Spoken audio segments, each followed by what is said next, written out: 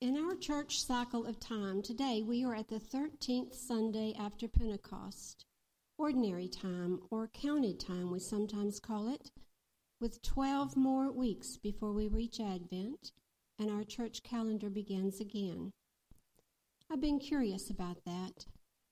At first I questioned why we intentionally celebrated the essential ups and downs by name: Advent, Christmas, Epiphany, Lent, Good Friday, Easter.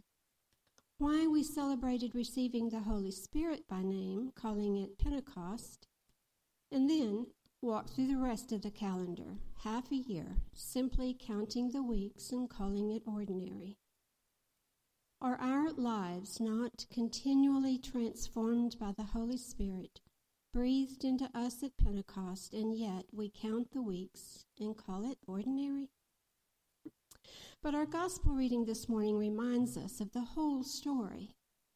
In the midst of our counted time, God draws our attention into an essential reminder, a teachable moment that has the power to keep us on our way. In just 8 verses, we hear Jesus teaching his disciples about life's journey. Jesus is teaching them about the road to Jerusalem, about the road through Jerusalem, about the road that leads to new life. Jesus began to show his disciples that he must go to Jerusalem and undergo great suffering, be killed, and on the 3rd day be raised. In today's first verse, we are reminded of the whole journey, reminded of Jesus' life of teaching and healing, reminded of the passion, reminded of the resurrection. Jesus' life, death, and resurrection are one single story, not 3 separate pieces. We cannot begin to understand the cross without understanding the life. We cannot begin to understand the life without the perspective of the resurrection. We can hear an echo of similarities to the Israelites' journey in this gospel. In Deuteronomy, God says to the Israelites, "You have stayed long enough at this mountain. Move on from here. Continue your journey." And so we recall the whole Exodus story, not least of which is the knowledge that God heard their groaning, was aware of their suffering, was with them right night and day, all the way to the promised land. Being a pilgrim, it seems, is written in our DNA, and the rhythm of the journey takes us up and down, and up again. Peter objects to the journey that Jesus describes. Focusing on the suffering, he says to Jesus, "God forbid it, Lord." And Jesus, in no uncertain terms, makes it clear to Peter that he has no idea how God works. Peter, who Jesus had just told will be the rock on which Jesus will build his church, still has a lot to learn. And then Jesus says to his disciples, "If any want to become my followers, let them deny themselves and take up their cross and follow me." Take up their cross and follow me. My first reaction to take up our cross is like Peter's. God forbid it, Lord. It often brings tears to my heart because I remember what some of those crosses looked like, felt like, to me and to others. But thanks be to God, I also remember lessons learned and little resurrections that came after them. When my mother died, I was so distraught that I literally could not speak. Words completely failed me until someone from church called. "Your grief," he said, "belongs part and parcel to the love you have for your mother." I've never forgotten that truth, and eventually, further along in my journey, it helped me connect my story to God's story. God's grief, I'm thinking now, belongs part and parcel to the love God has for us. About that cross, Archbishop Rowan Williams says it shows us a divine love that cannot be defeated by violence. The cross, he says, is a sign of the transcendent freedom of the love of God. This is what the love of God is like. It is free, and therefore it is both all-powerful and completely vulnerable. When we take up our cross and follow Jesus, might bringing all of our own vulnerabilities with us be what Jesus is asking us to do? Might Jesus be asking us to connect our own life story to God's story so Jesus can take the lead and show us how to embrace it all?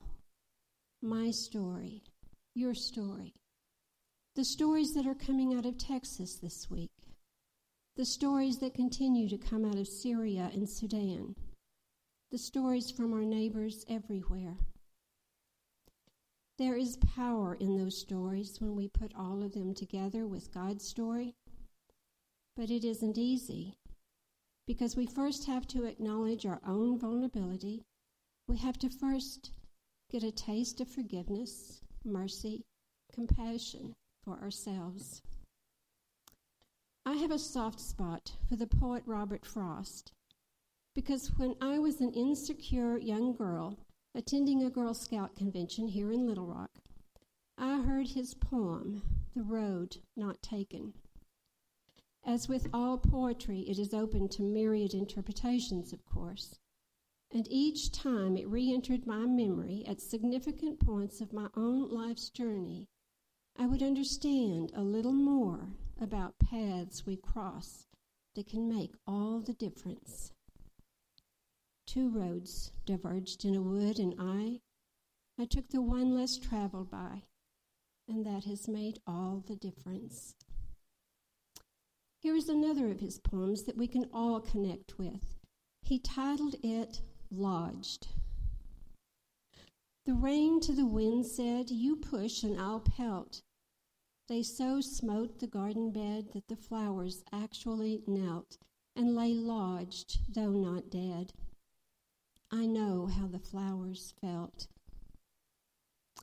We don't have to think very long about this poem because we all have had experiences like this. We all know how the flowers felt. And we Christians know that God knows how the flowers feel, how we feel. That is why someone who was on the same road with me 12 years ago can make all the difference, even now. That is why the deeply felt experiences that we share can make a difference for one another. That's why we don't have to stay lodged, because others who are now able to stand are willing to kneel with us while we gain our strength again. Joyce Rupp, in her book, Praying Our Goodbyes, says this about our journey. Whatever our present situation in life, we are Exodus people.